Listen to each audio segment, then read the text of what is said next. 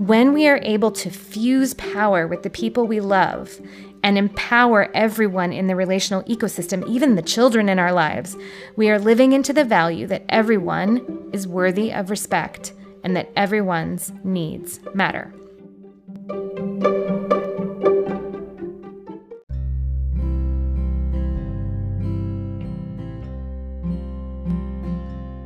Welcome to Making Polyamory Work. Hi, I'm Libby Sinback, and I want to thank you for joining me today.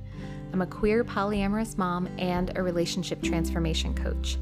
And I'm here to help you if you're feeling stuck, if you're struggling, if you want your relationships to be more nourishing, more functional, more authentic, and full of love. On my show, I go super deep into what I believe actually makes polyamorous relationships work, because I believe relationships are at the core of our well-being as humans. I think love is why we're here and how we heal.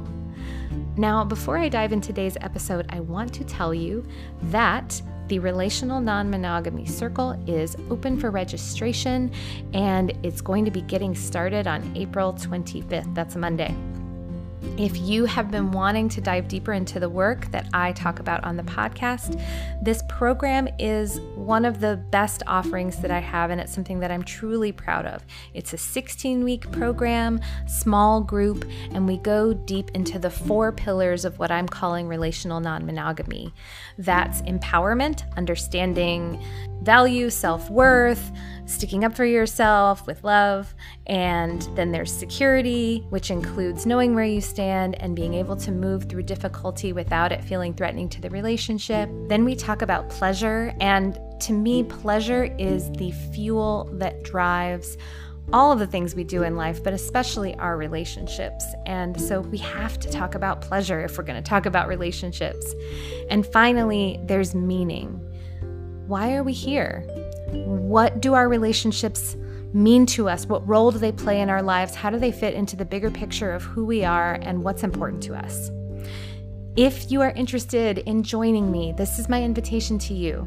We're going to get started on April 25th, which is Monday. And if you want to sign up, you can just go to libbysinback.com/RNMC. And as of this recording, there are only 9 spots left. So grab one while you can. And I hope to see you there. Now we're going to move on to today's topic, which is power. So let's dive in. Today, I want to talk to you about power. As I've said before on this podcast in a lot of different ways, I think a lot of challenging situations in polyamory have to do with the distribution of and intentional and unintentional use of power in relationships. And I want to say, we're often not aware as a culture of how we use and operate power, and the model of how to use power and how to operate relationships to get what you want isn't so great. Like, our culture is really a culture of power over, of dominion. Like, we're raised in and exist in a society that has this mentality that we are to use our power to get what we want, that we are to use things like promises of reward, threats of punishment, coercion, and even violence to get people to do what we want them to do. And most of us don't want to use those kind of things in our relationships. But the problem is that even if we don't want to use power in this way, power dynamics exist. And really, our culture is designed to let us use our power dynamics to our advantage. And the cultural experience of power, with all of the violence and coercion and punishment and reward stuff, just also exists in our psyche and in our bodies. And all of us come to the table in our relationships with that power experience in us. Now, some of us come to a relationship feeling very empowered. In fact, sometimes people can show up to a relationship being too empowered. Now, on the healthy side of empowerment is, being willing to go for what we want, being willing to speak up for ourselves, and not being willing to self-sacrifice. But on the dark side of empowerment can be lacking compassion and empathy for people who are less empowered than us, not being attentive to the ways in which we have power over other people, not being good listeners, being overly individualistic.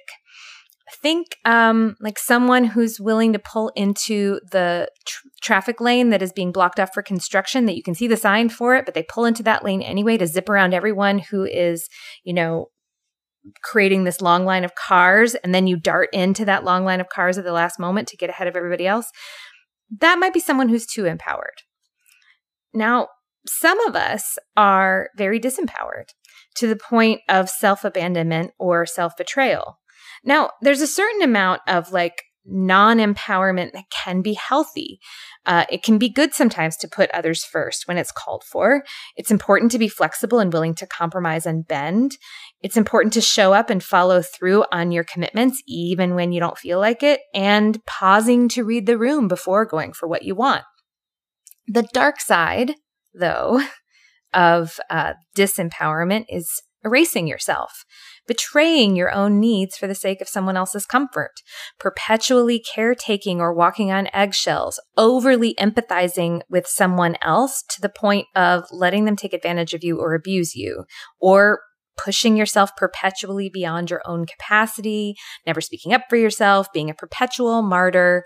My example here is someone who's been invited to a dinner party, but they have several food allergies or some dietary restrictions, and rather than tell the host about it, they keep it to themselves and just try to pick their way around the food as best they can because they don't want to be a bother to anybody. So, how empowered we feel in our lives can also feel very different than how empowered we feel in our intimate relationships. I actually know people who are real go-getters in their working lives who struggle to feel empowered with their partners. A lot of our feelings of empowerment are rooted in our feelings of self-worth and value, which are often a result of how we grew up and the messages we got about those things from our family of origin. And then you also mix in how our culture teaches us to relate to power and what's important and what's valid and how we value people as a culture in general.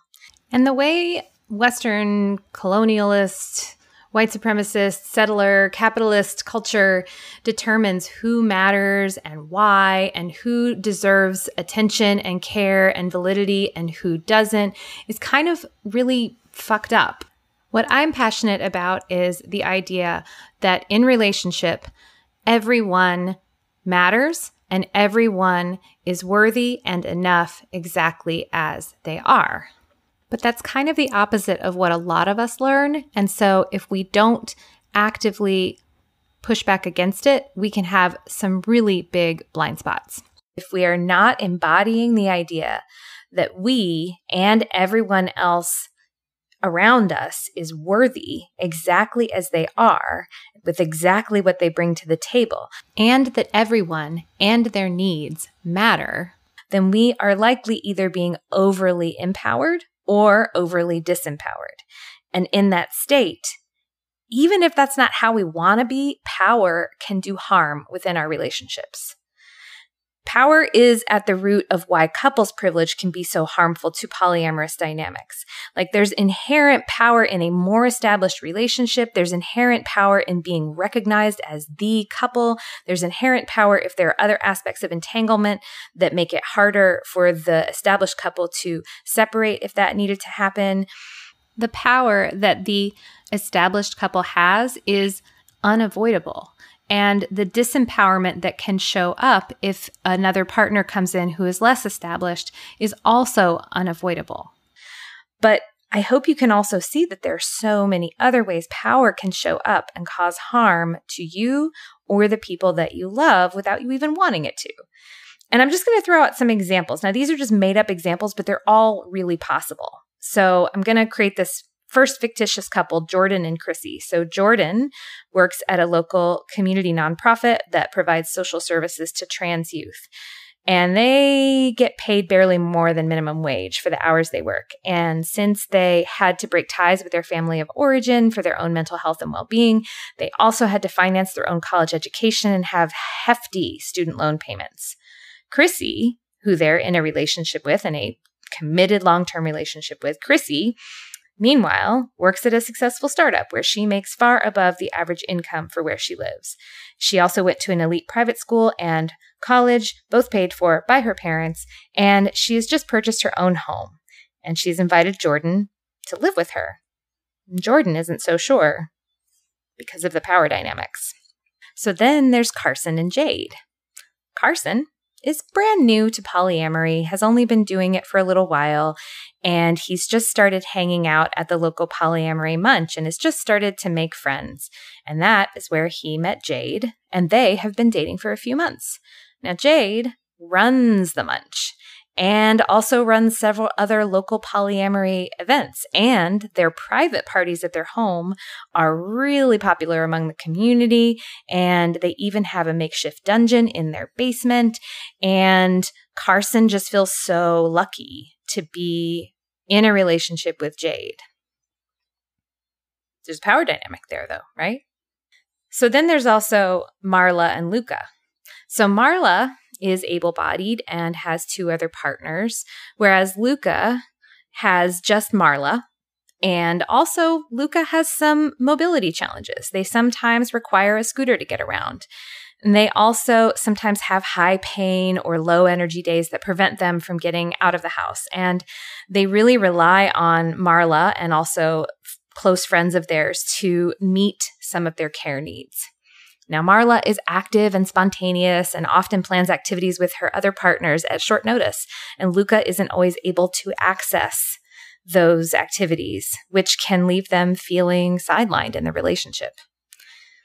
Now, I could go on, but I hope you can see that there are many ways that power can exist in relationships and end up elevating some people over others just by the circumstances between those 2 people and the differences there. Now, one thing that is at the heart of my work is that no matter what type of relational arrangement you decide to create with other humans, I want it to be built on power with rather than power over. Interestingly, right now, there's actually a huge movement among parents to do this kind of same thing with their children in the conscious and gentle parenting communities. And I'm really excited about it. I really think that this kind of relating, whether it be parent-child or adult-adult, is going to be a huge part of dismantling the systems of power that exists within families, within relationships, and really within our society. When we are able to fuse power with the people we love and empower everyone in the relational ecosystem, even the children in our lives, we are living into the value that everyone is worthy of respect and that everyone's needs matter. So, how do you begin to shift the power dynamics in your relationships?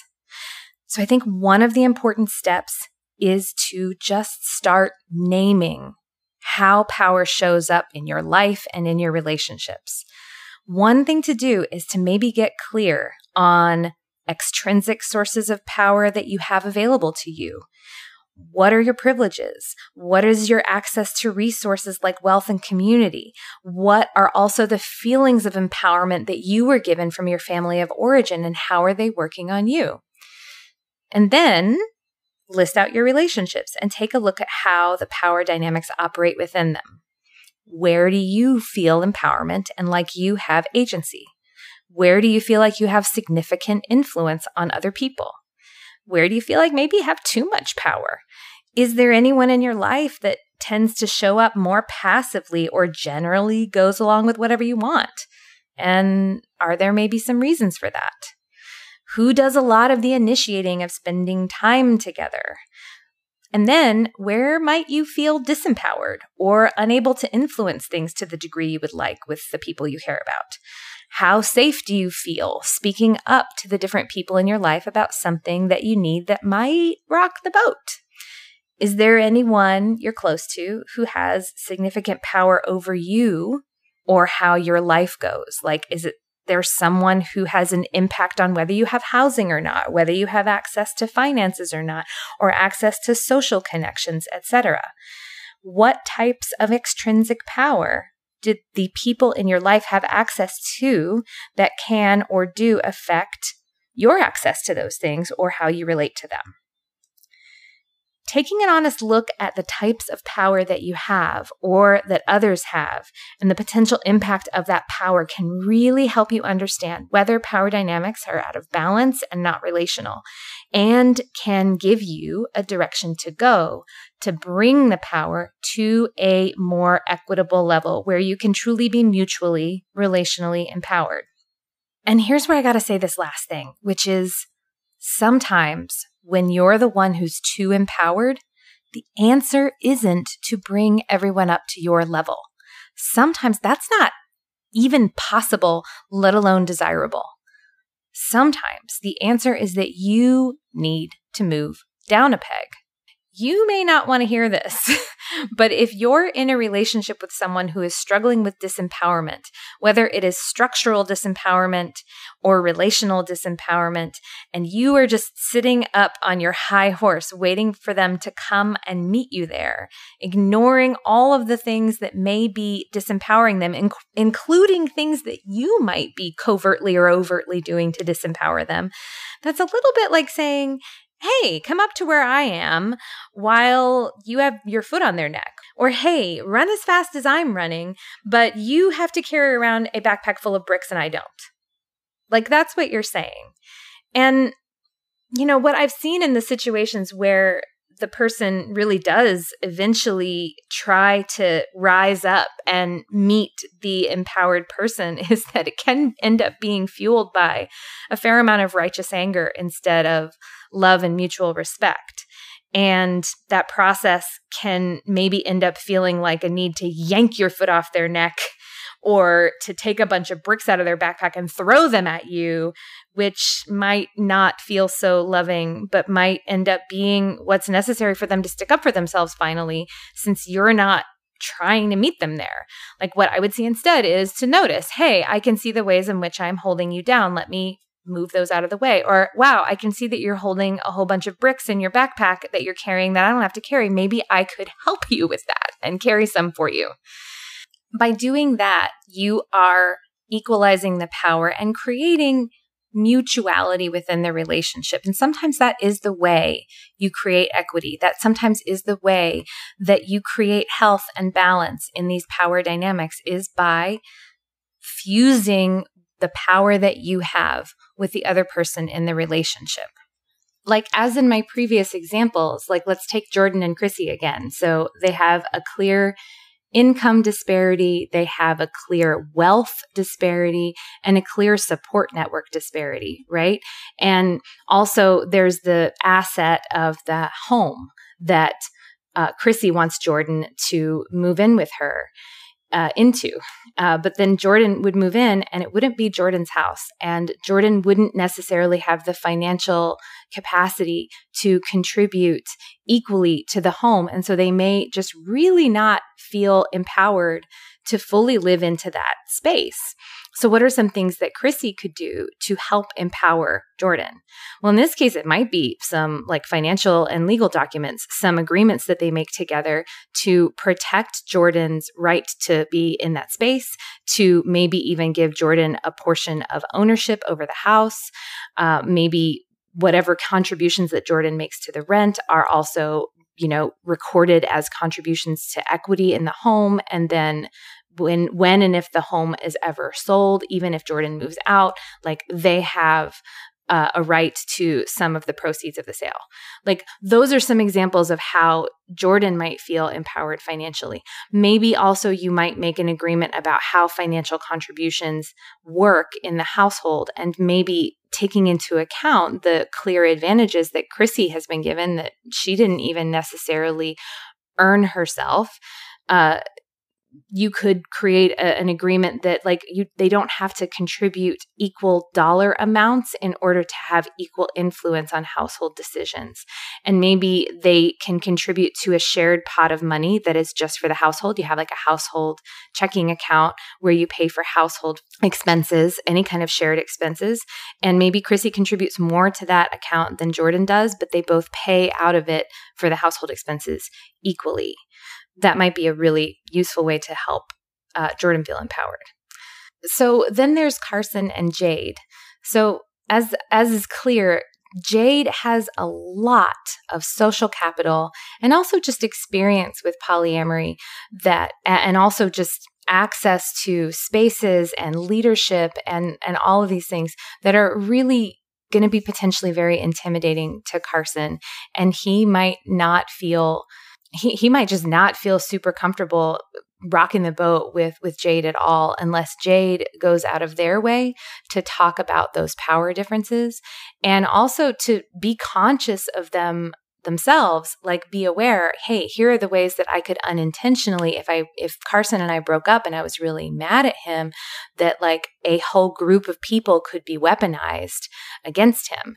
And if I want to make sure that he feels safe, rocking the boat with me, maybe if he needed to break up with me, I might want to have a conversation with him ahead of time about the social capital that I have and maybe make a breakup agreement to make him feel safe if he ever needed to do that, to let him know, hey, I would not, maybe he would still get invited to parties, or maybe, he would be able to come to the munch, and the particular days when he would come to the munch, maybe Jade, even though they run it, would, not be present there for those times, so that he would still have access to community spaces, still be able to build friendships without having to worry about Jade. And then just ongoing in their relationship, I think setting that up and having conversations about those power dynamics and Jade being just conscious of what they have available to them will, I think, help Carson feel safer and more comfortable navigating those power dynamics in that relationship. So what about Marla and Luca? So the power dynamic that I see here is not just difference of ability. That is one thing, particularly mobility in this case, and energy, like high energy, low energy, high pain, etc.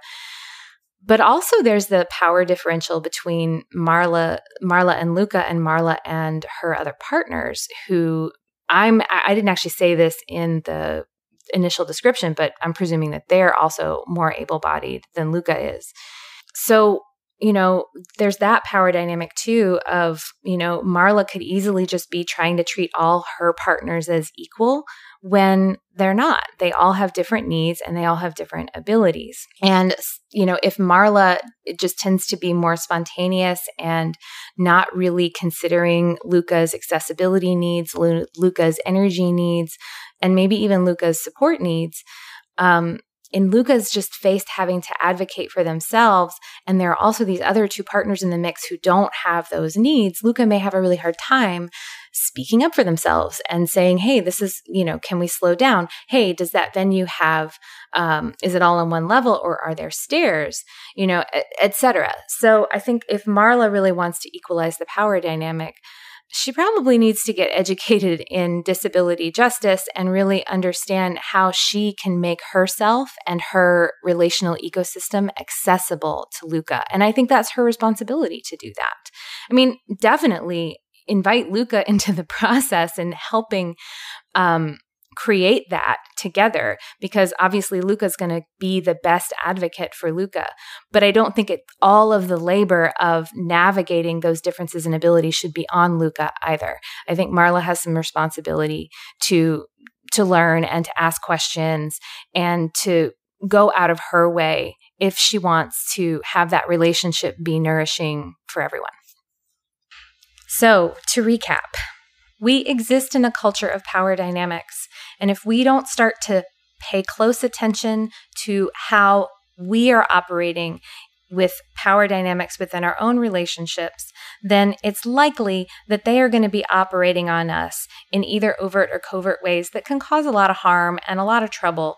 And so my recommendation is understand what power you have in your relationships, what power you don't have, what power the other people in your relationships have, and then begin to work to talk about it with each other first, to understand what's there, and then maybe do what you can to equalize it.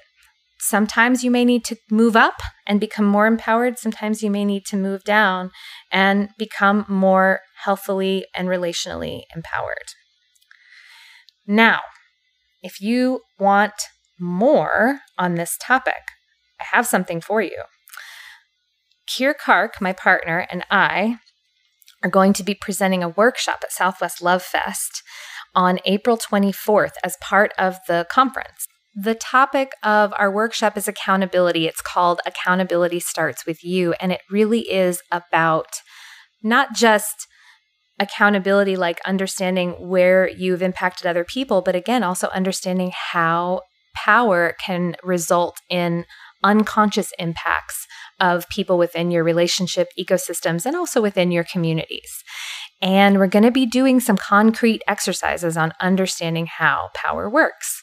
So if you want to dive deep into this stuff, I hope you will come join us. And also, I'm just going to point out that Southwest Love Fest is an amazing conference. They're doing a live conference one weekend, the weekend before the virtual conference, but Kira and I are going to be part of the virtual conference, which is going to be April 22nd through the 24th.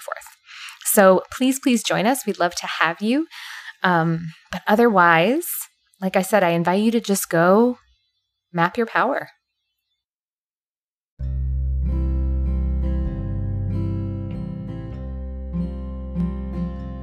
Thank you so much for joining me today. If you have any thoughts about what I've said or a question for the show, I would love to hear from you. You can reach me via my website, libbysinback.com, or you can connect to me on any of my social channels. I'm on Instagram and Facebook. I'll also say that if you're loving my podcasts, but feel like your relationship could maybe use some more help, this is work I do with my coaching clients and in the Relational Non-Monogamy Circle. If you're interested, you can either set up a free introductory session with me to see if coaching might be a fit for you, or check out the Relational Non-Monogamy Circle online at libbysinback.com/RNMC. If you love this podcast, please share it. Share it with your friends, your networks, your Facebook groups, etc. And make sure you subscribe so you don't miss an episode. And if you listen on iTunes or Stitcher, it would be super awesome if you left a review or a comment, because that will help more people find the show. Making Polyamory Work is created by me, Libby Sinback. It is edited by Finn of the Normalizing Non-Monogamy podcast and hosted on the Anchor.fm platform. Vanda Leon manages the website and posts the transcripts. Thanks for being with me today, and I'll see you soon.